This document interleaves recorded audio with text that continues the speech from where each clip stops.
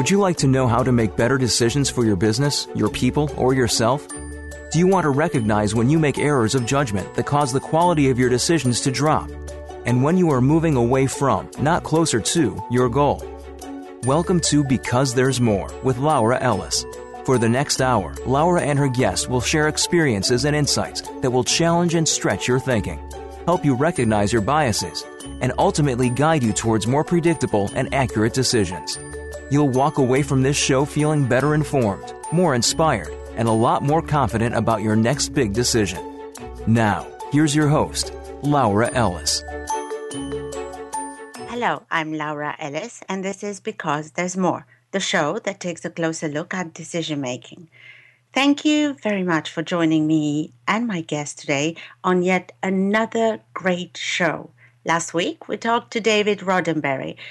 We talked to him about his breakthrough approach to weight management, an approach where he leveraged clinical research on obesity, human cognition, decision-making, behavioral economics to create this very comprehensive program that allows people to compete with themselves and others and to wager bets against a weight loss target. And if you haven't had a chance to listen to it yet, you must. And not because you want to lose weight, but because I guarantee that in listening to David, you will pick up some information or make some connection that will make you become a better decision maker. Because this is how our brains operate. Our brain is like an associative machine. So every information, every experience that we have throughout our lives will somehow, at some point, play into decisions you make, because there will be some associations and connections made. And this is why I created this show, to actually give you the opportunity to learn new things from my amazing guests, and also be able at some point in time to use that information and make better decisions yourself.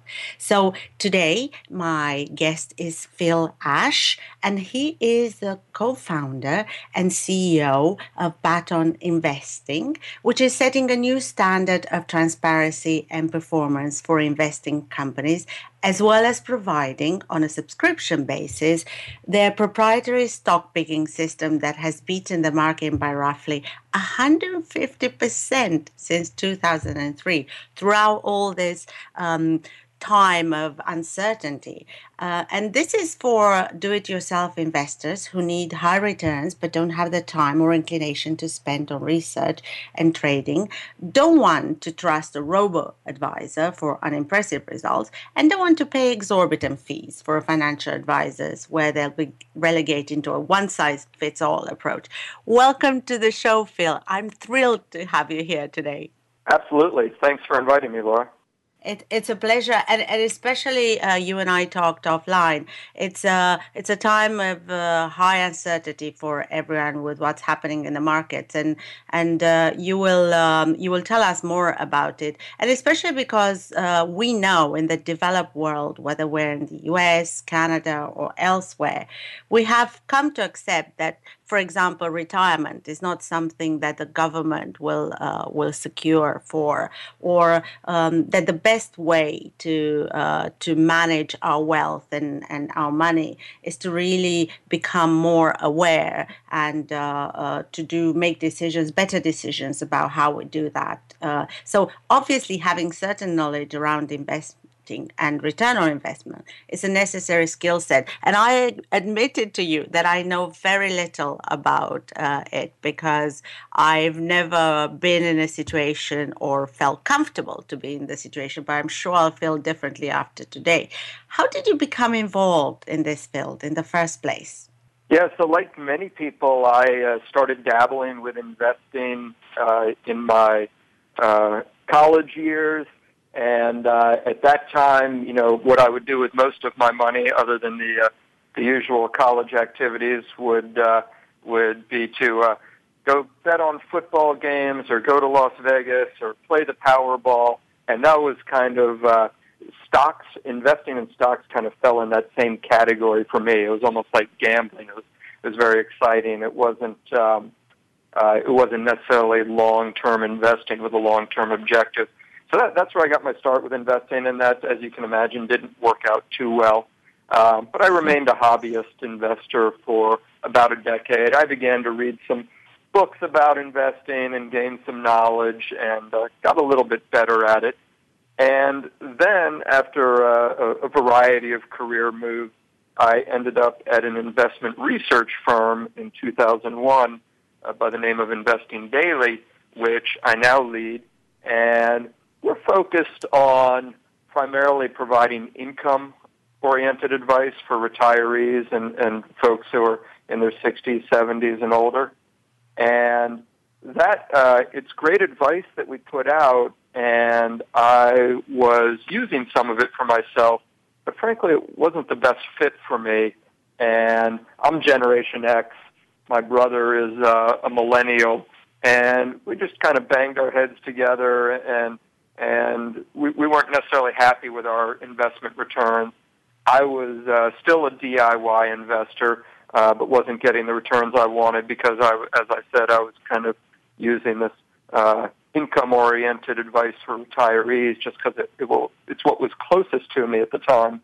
And my brother was paying a financial advisor 1.5% or 2% a year, basically to get mediocre results. Basically S&P 500 average results minus the fees. And I can elaborate on that cost structure later if you wish. And so we put our heads together and we said we need to develop a system that's going to be more suitable for our demographic and the financial objectives that we're trying to attain and the lifestyle that we lead and so forth. And for both of us, money was really just a means to an end. We weren't, looking to become billionaires, but, we wanted to be able to have a comfortable life, not have the stress that money can introduce to your life if you don't have enough of it, and so forth. So that's when we launched Baton Investing in 2014, and it's been a lot of fun. It's not, I wouldn't say that, I am not the guy picking the stocks. That's not my expertise. So basically what I have been good at is going out and finding people who are good at picking stocks and have a good investing system, and that's what we did with Baton Investing.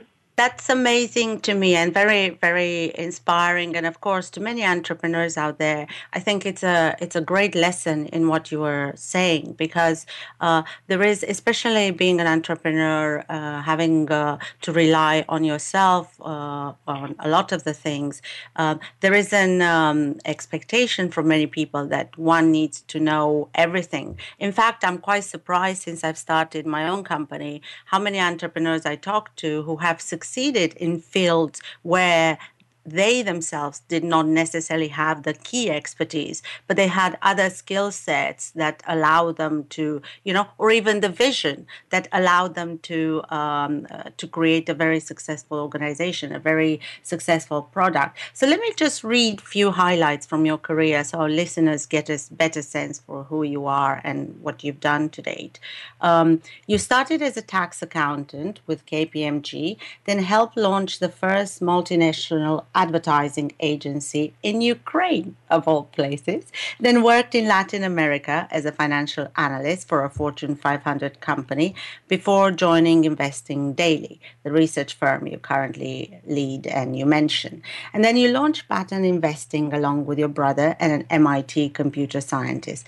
At the heart of Baton is a computer algorithm that picks winning stocks. And you did tell me, and thank you, and I would love to pick it up in a second segment, about the cost structure of investing and how financial advisors do it. It's very timely for me as well. But I know that other people will benefit from it, because there's always this lack of clarity of how things are being charged or how they're being billed when you work with a financial advisor versus coming to someone like your organization. So how did you come to the conclusion that you need to develop an algorithm, that it was different from what you experienced before?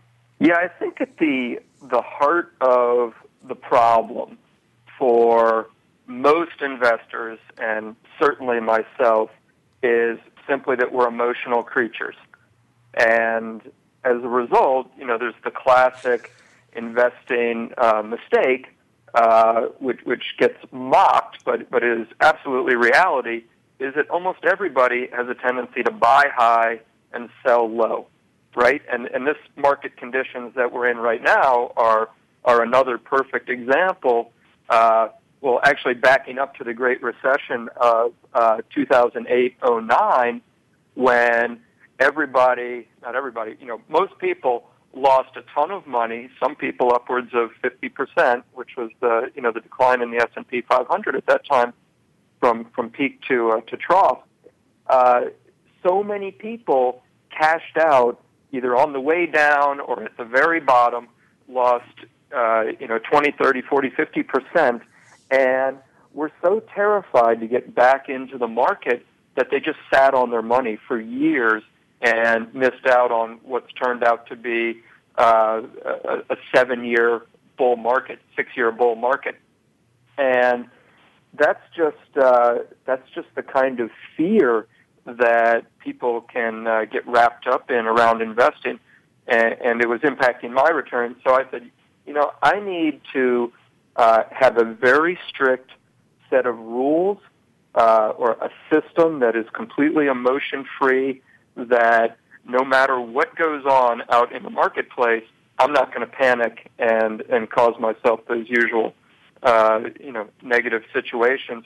Because the reality is, everybody thinks of the stock market as this very risky game.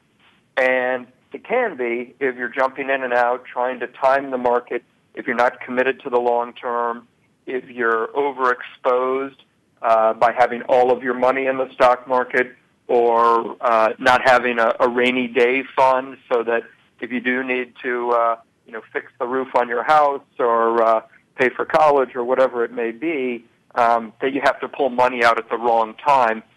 Because if you look at the long-term averages of the stock market, and I'm speaking of the U.S. markets here, if you pick any 10-year period over the last century, essentially, you will see that the S&P 500 has about a 9% average annual return. And that's regardless of whether that's been kind of an easy period or whether there's been some huge peaks and valleys.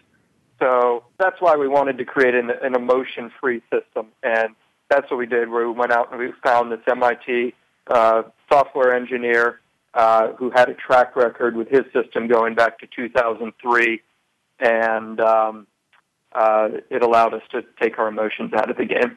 I'm absolutely fascinated because, you and I talked before the show how relevant is your topic to decision making. And you couldn't be describing it better. Why did I create a mechanism that supports people's decision making? No matter how smart or how much we know about the topic or how many times we've done it before, there are biases in how we make decisions. And those biases either be cognitive, that we don't even know we have them. We have certain tendencies and preferences, or our emotions come in the way. It's interesting you're saying about people's fear.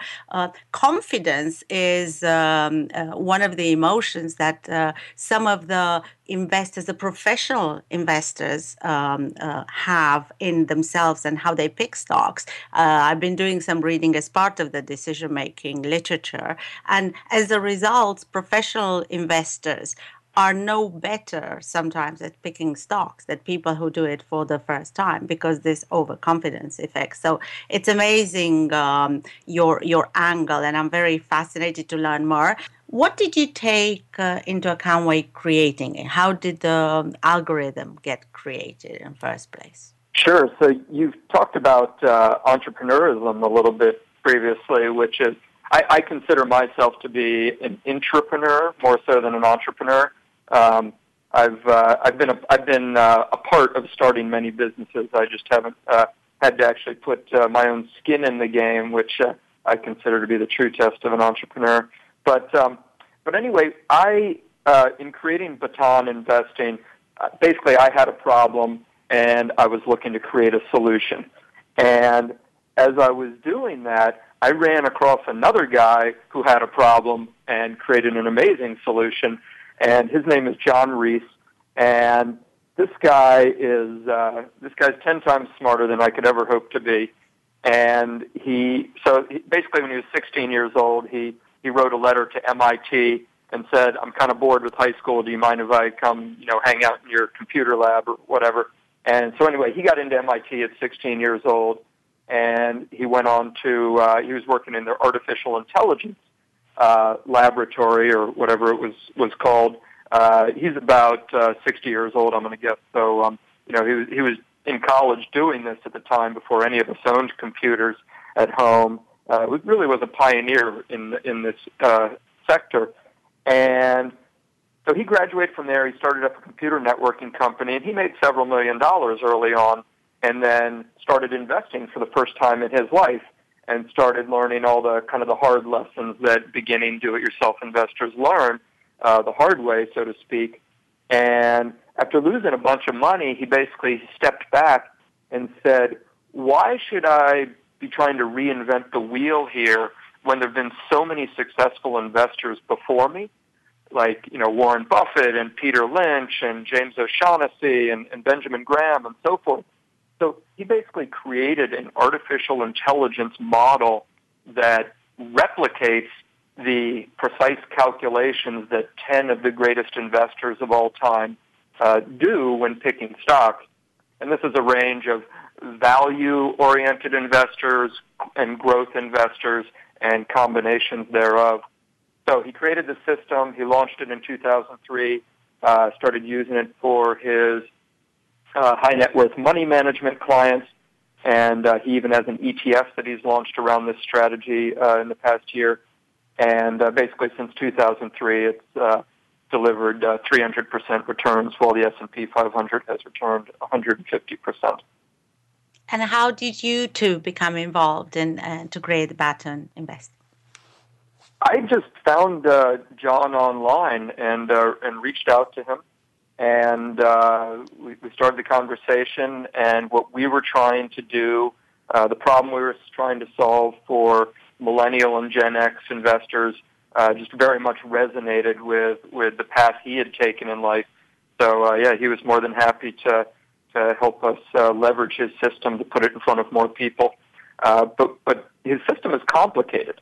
And generally, he and his team execute it on behalf of their high net worth money management clients. So what we did is we simplified it. We put it into an app, and which is available on the Apple or the Google Store. And the user experience now is literally you push 3 buttons and a login once a month, and you rebalance your whole portfolio in line with our model portfolio, and you're done with your investing for the month. Go back living your life. A month later, you'll get another push notification on your phone, 3 buttons and a login. Again, you're done with your investing for the month. Amazing. Are you saying that the app that you created has the same behind it, has the complexity that John Reese's model actually has? Absolutely. And there's some other cool features like, for example, on the app, you can go and enter the stock ticker symbol for any stock you want, and we'll give you the ratings from each of our 10 guru models, so you can see, if you want to buy Apple stock, you can see what Warren Buffett thinks of Apple stock now, based on the calculations that he does when picking a stock. What happens when, are there any situations where people look for companies that are not part of your model? What kind of investing stocks do you have? This is coming from someone like me who knows very little, in fact, nothing about the investing.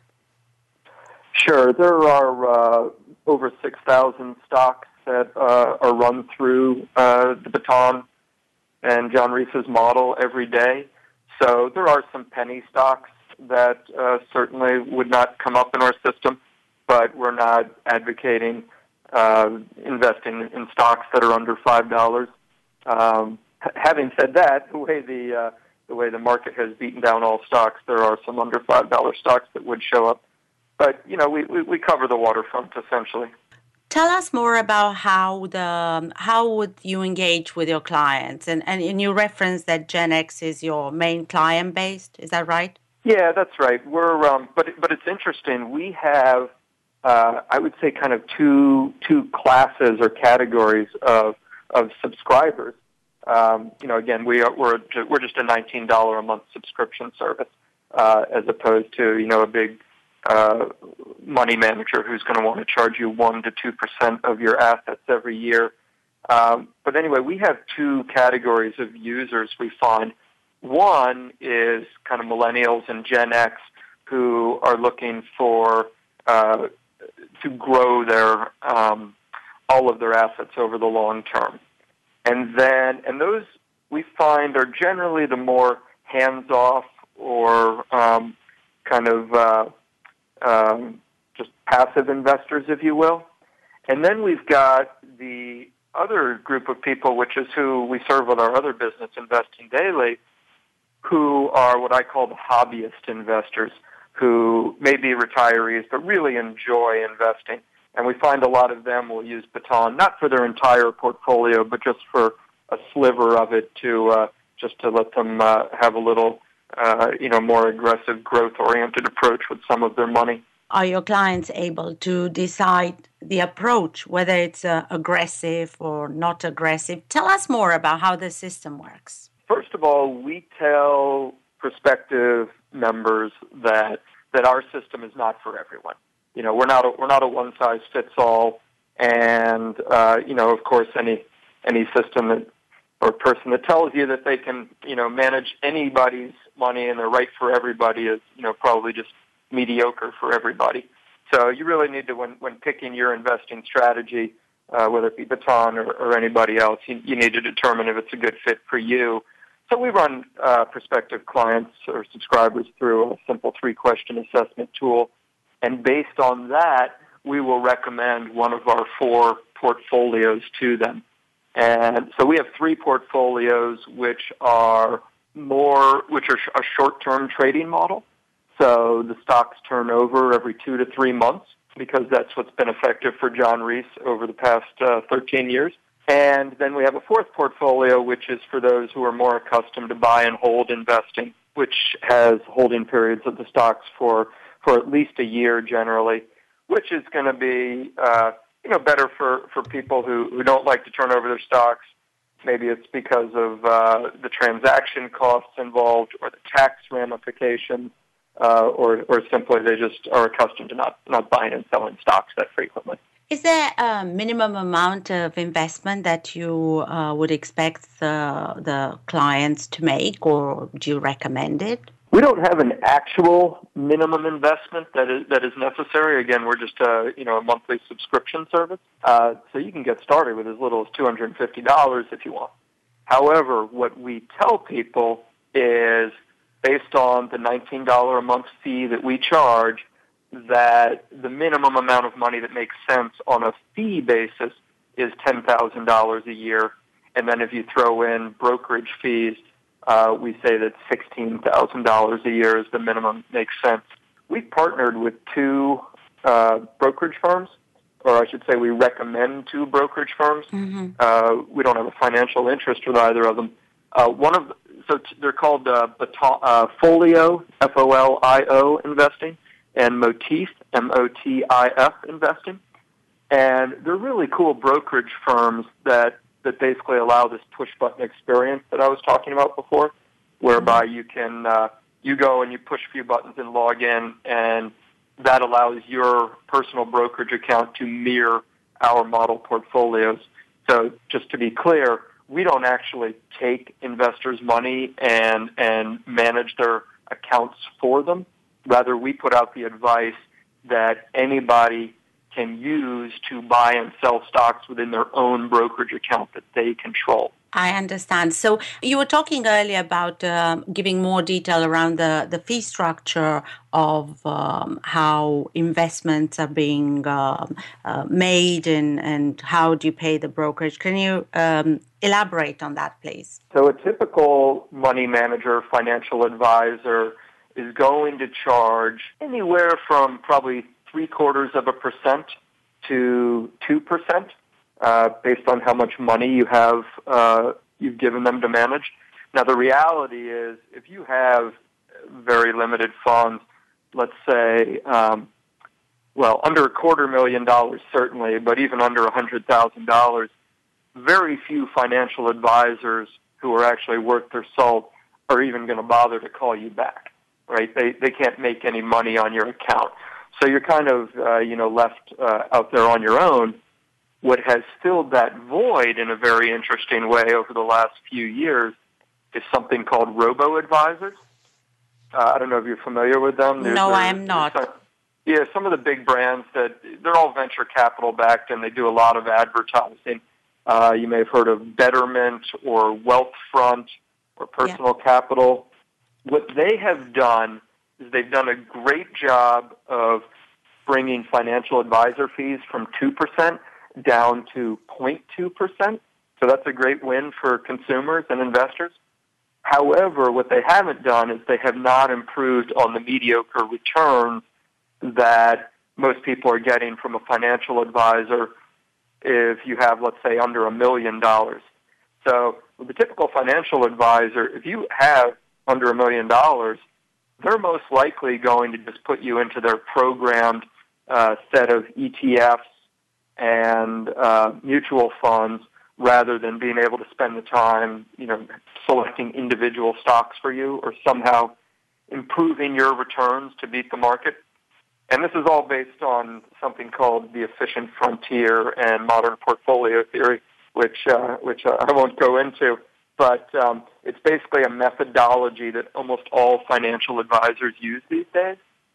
So when you have your money with a robo-advisor or a financial advisor, in most cases your money is going to be invested the exact same way as everybody else's, which means that everybody is moving in lockstep. And that's why you see when the market crashes like it has recently, that all stocks kind of go down in together. There's very few stocks that are kind of sticking out from the herd because everybody is invested in almost all stocks. Once you buy an S&P 500 mutual fund and 3 or 4 other mutual funds, which are, say you have a small cap fund and a mid cap fund and a large cap fund, international, et cetera, you start to own almost every stock that is out there. So all you're doing is moving in tandem with the market minus the fees that you are paying to that financial advisor. So if the stock market is going to make 6% in any given year, most investors are only going to make, say, 3 or 4%. Very interesting. And are you saying that? And I know that your results have been amazing with the system. But are you saying that through using your system, they will be using different? They will be picking different stocks than the rest of the market. I'm very curious. You talked about moving in tandem with the market. How would working with you be any different? And in fact, what has allowed you to have the success that you have? And please share it with us because it's very worthwhile. Sure. So at the heart of our methodology, or John Rees's methodology really, is the basic belief that the conventional wisdom of diversification that all of us are taught should be a cornerstone of our investing philosophy is wrong, or at least wrong in the way that it is being communicated. And so when you hear diversification, when most people do, what they assume that means and what they go do in practice is they buy a lot of different stocks. So that when some of them are down, others will be up. It provides a safety net. But, as I said, the reality is most stocks just kind of rise and fall with the stock market these days. So what John Rees did is he said, I'm going to put together only a 10-stock portfolio. Now, it's higher risk, right? Because those 10 stocks could turn out to be, winners or dogs. And as a result, like in this past year, we underperformed the stock market because the 10 stocks we had at any given time turned out to be bad ones. And that's, if you look at our returns, we have our returns for every year, really every month for the past 13 years available on our website because we believe in complete transparency, the good, bad, and the ugly. So instead of diversifying across thousands of stocks like most people do, we say invest in just a 10-stock portfolio and give yourself safety net in another way, and we call it a two-bucket strategy. And this is not something we created. This is something many people advocate as well outside of kind of the mainstream financial advisor community, is what you need is a emergency bucket of cash. And depending on your age, your employment situation, your risk tolerance, and so forth, you're going to want anywhere from 5 months to 5 years of cash in that emergency bucket. Your other bucket should simply be 100% in the stock market or other investments you may have, like real estate or whatever, should be fully invested at all times. And what that emergency bucket allows you to do is not panic and have to cash out your long-term investments at the wrong time, such as when the market has just crashed. Very interesting. And you were saying that you don't actually invest people's money. You actually operate as an add-on or a kind of a steroid to how their brokerage operates. Is that my correct understanding? Like people have already have their money invested, and then by using your system, they can make better decisions whether those were the right ones in the first place and how to move it. Is my understanding correct? Yeah, that's correct. You would maintain control of your own money in your own account. And having spoken with plenty of Baton subscribers, some people follow our advice literally, and others people kind of pick and choose and then add their own stocks to that. What I don't know if you've come across that feedback in the past. I'm very impressed with your desire to share information. Like there's an educator there inside you, and I know, having read your press releases, that there's a lot of thought leadership and good thinking that you put out for people. And you talked about the insights that shocking investment mistakes that people make. So what are those mistakes? One of the biggest mistakes, which sounds so obvious, is that most people don't even know what their goal is when they're investing. So are you trying to make $1 million, which of course, sounded like a lot of money at one point, or are you trying to make $5 million? And the only way to know that is to actually do a calculation, and there's hundreds of online calculators that people can use. Go just to an online search for a retirement calculator, and you'll find hundreds of them. BatonInvesting.com has one on our site as well, and the assumptions vary, but they're all similar. I'd recommend you go use 3 or 4 calculators, and you'll see a range. But you got to find out how much you actually need to save for your retirement. Otherwise, you're flying blind, right? And as part of that calculation, what you will see is the average annual rate of return that you need in order to hit your goal. And what we tell people is if that calculation tells you that you need 9% or less to hit your retirement goal, and 9%, again, is the average long-term annual return of the S&P 500, the broader stock market, if you will. If you need 9% or less, why monkey around with trying to use Baton Investing, for example, or any other system that's going to be more aggressive, or try to over-diversify and give yourself the safety of, tons of different mutual funds? just have the two-bucket strategy whereby you've got your emergency cash in one bucket, and then you've got your long-term money invested very simply in just the S&P 500. Very, very interesting. I'm going to have to listen to your show several times to make a decision.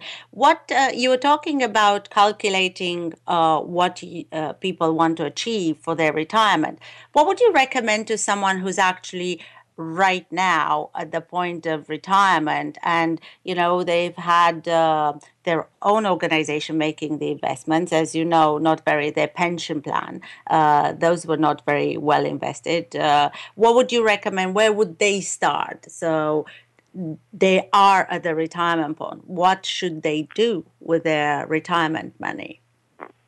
Well, so I'll say, first of all, while obviously we put out investment advice and we help people grow their money, the most important factors in growing a large retirement nest egg are to simply make more money from your employment or by saving money, because, of course, a dollar saved goes right to your bottom line, whereas a dollar made, you got to pay taxes and all that.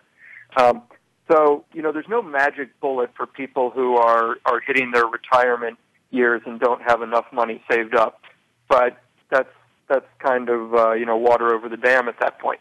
If you have saved up enough money and you are, let's say you have made enough, you're going into retirement with enough money to, that matches the calculation that we talked about a moment ago. Mm-hmm. If you have enough money already, then I would say just go very conservative with your investment.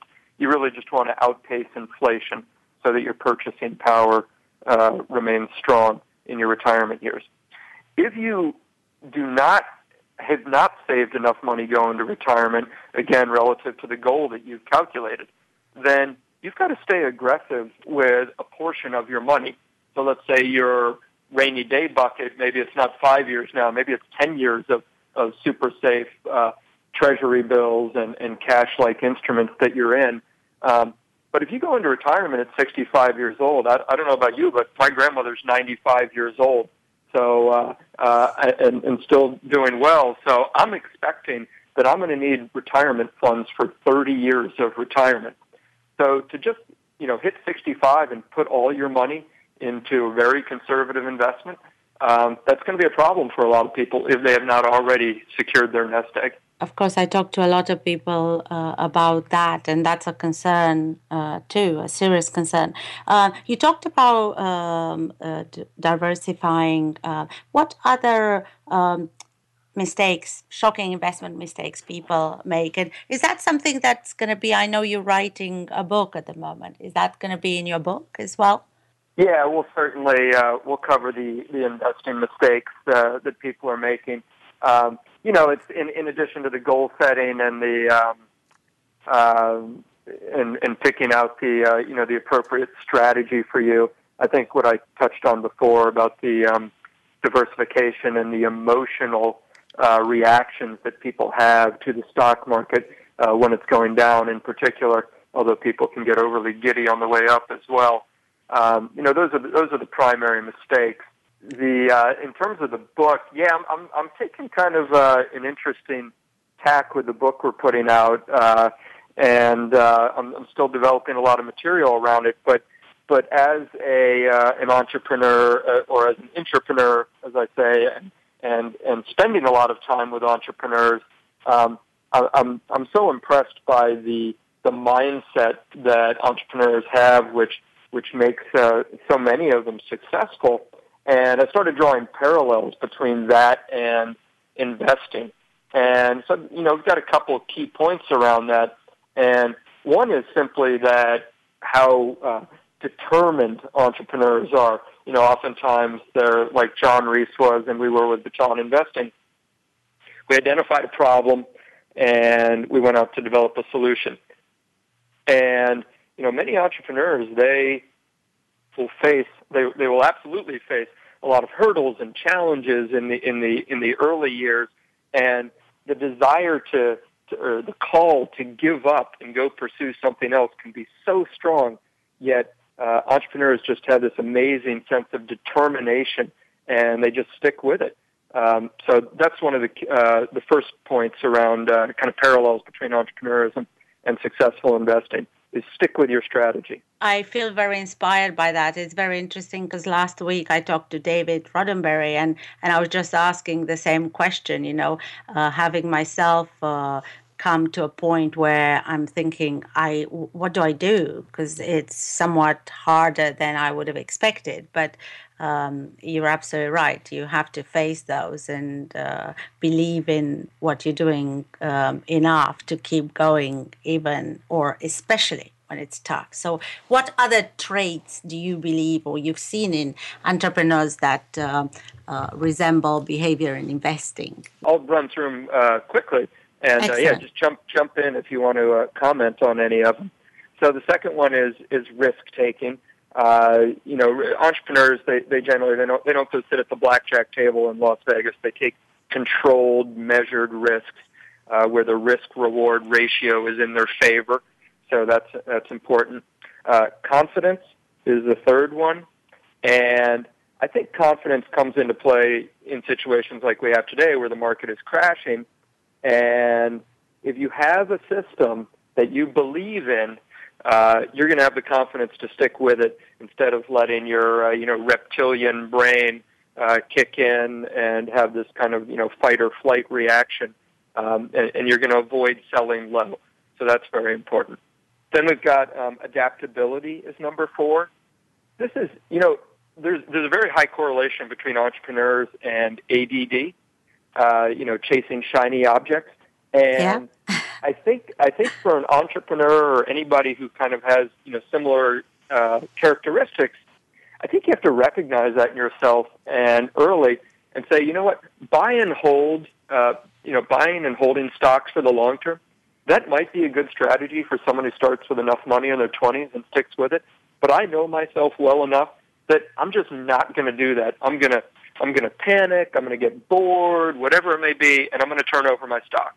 If you can recognize that early on, then go find a stock investing system that kind of caters to that mindset. So that's what we've done with Baton. The fifth one is passion. Entrepreneurs get really passionate about whatever endeavor it is that they're taking on. If you recognize that you are that sort of person who will make passionate decisions, that's a great time to leverage an emotion-free system that's basically going to keep your head out of the game and keep you from making bad investment decisions. And number 6, money mastery. There's a lot of entrepreneurs who get into their business because they were an artist or a writer or had some sort of particular product knowledge or interest, but didn't know the first thing about spreadsheets or financial statements or what have you. But even those entrepreneurs who I've met over the years, if they've been in business for more than a few years, which means they've kind of survived the first few years, they force themselves to learn about financial money management. It's an absolute necessity. So if you want to invest like an entrepreneur, as much as you may hate financial statements and talk about, money, you got to force yourself to learn, the bare minimum about it. Are you talking about me, Phil? Well, we haven't known each other that long, but I can sense in your voice that perhaps you have some trepidation around financial statements. Absolutely. And then 7 is vision, which you clearly have for your podcast and your business, is, again, set a clear goal. Don't just be investing for investing's sake. You have to know what you're aiming for, and if you're underperforming, you got to look for a solution to that problem. Number 8 is kind of networking or leveraging the knowledge of others, and that's exactly what John Reese did and we're doing with Baton. Instead of trying to recreate the wheel, we're leveraging the investment calculations of 10 of these great investors who came before us. Much like Steve Jobs didn't, necessarily invent a lot of the things, or the things that he and Apple invented weren't original ideas. They were building on other things that were out there in the marketplace that they just improved upon. And then number 9 is simply lifelong learning. I mentioned robo-advisors have come on in the last few years. ETFs are only a decade or so old. There's all sorts of new mechanisms for investing coming online. Another broker that I love is called Robinhood, which is a completely free broker. So there's always these innovations happening. So if you want to be good at investing, you got to at least read about it and pay attention to it a little bit every once in a while to make sure you're not missing out on something. Phil, I read a lot of lists of what does it take to be a successful entrepreneur and all sorts of criteria and traits. And because because of the decision maker, the psychology background, the leadership, I keep thinking, not quite, because if they don't have that, like passion seems to be a big one for people. You need passion. Yes, you do, but you need a lot more. I loved your press release when I read it, and that's why I wanted to talk to you on the radio, because I think that you captured so many things and you liken them to investing, but it's actually probably the best classification. No, I'll say it. It is the best classification I've seen in terms of what would an entrepreneur need to be successful, because it covers so many different aspects. Point out to people, if they're looking to learn about investing, what would they need to do? Your top advice. Go online, find a retirement calculator, do several of them, and figure out how much money you actually need to save. What is your goal? As part of that process, the calculator will tell you what an average annual rate of return you need to hit your goal. What you then need to do is go back and look at your brokerage statements from the last decade, if you can, so that you're including some bear markets in there as well, and figure out what your actual cash-on-cash investment performance has been.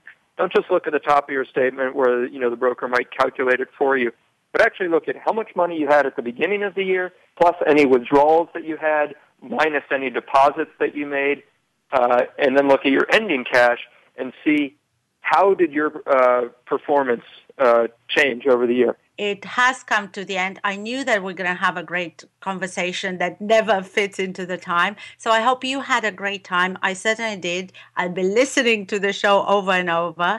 And everyone out there, have a great week. Thank you very much, Phil. Thanks so much, Laura. My pleasure.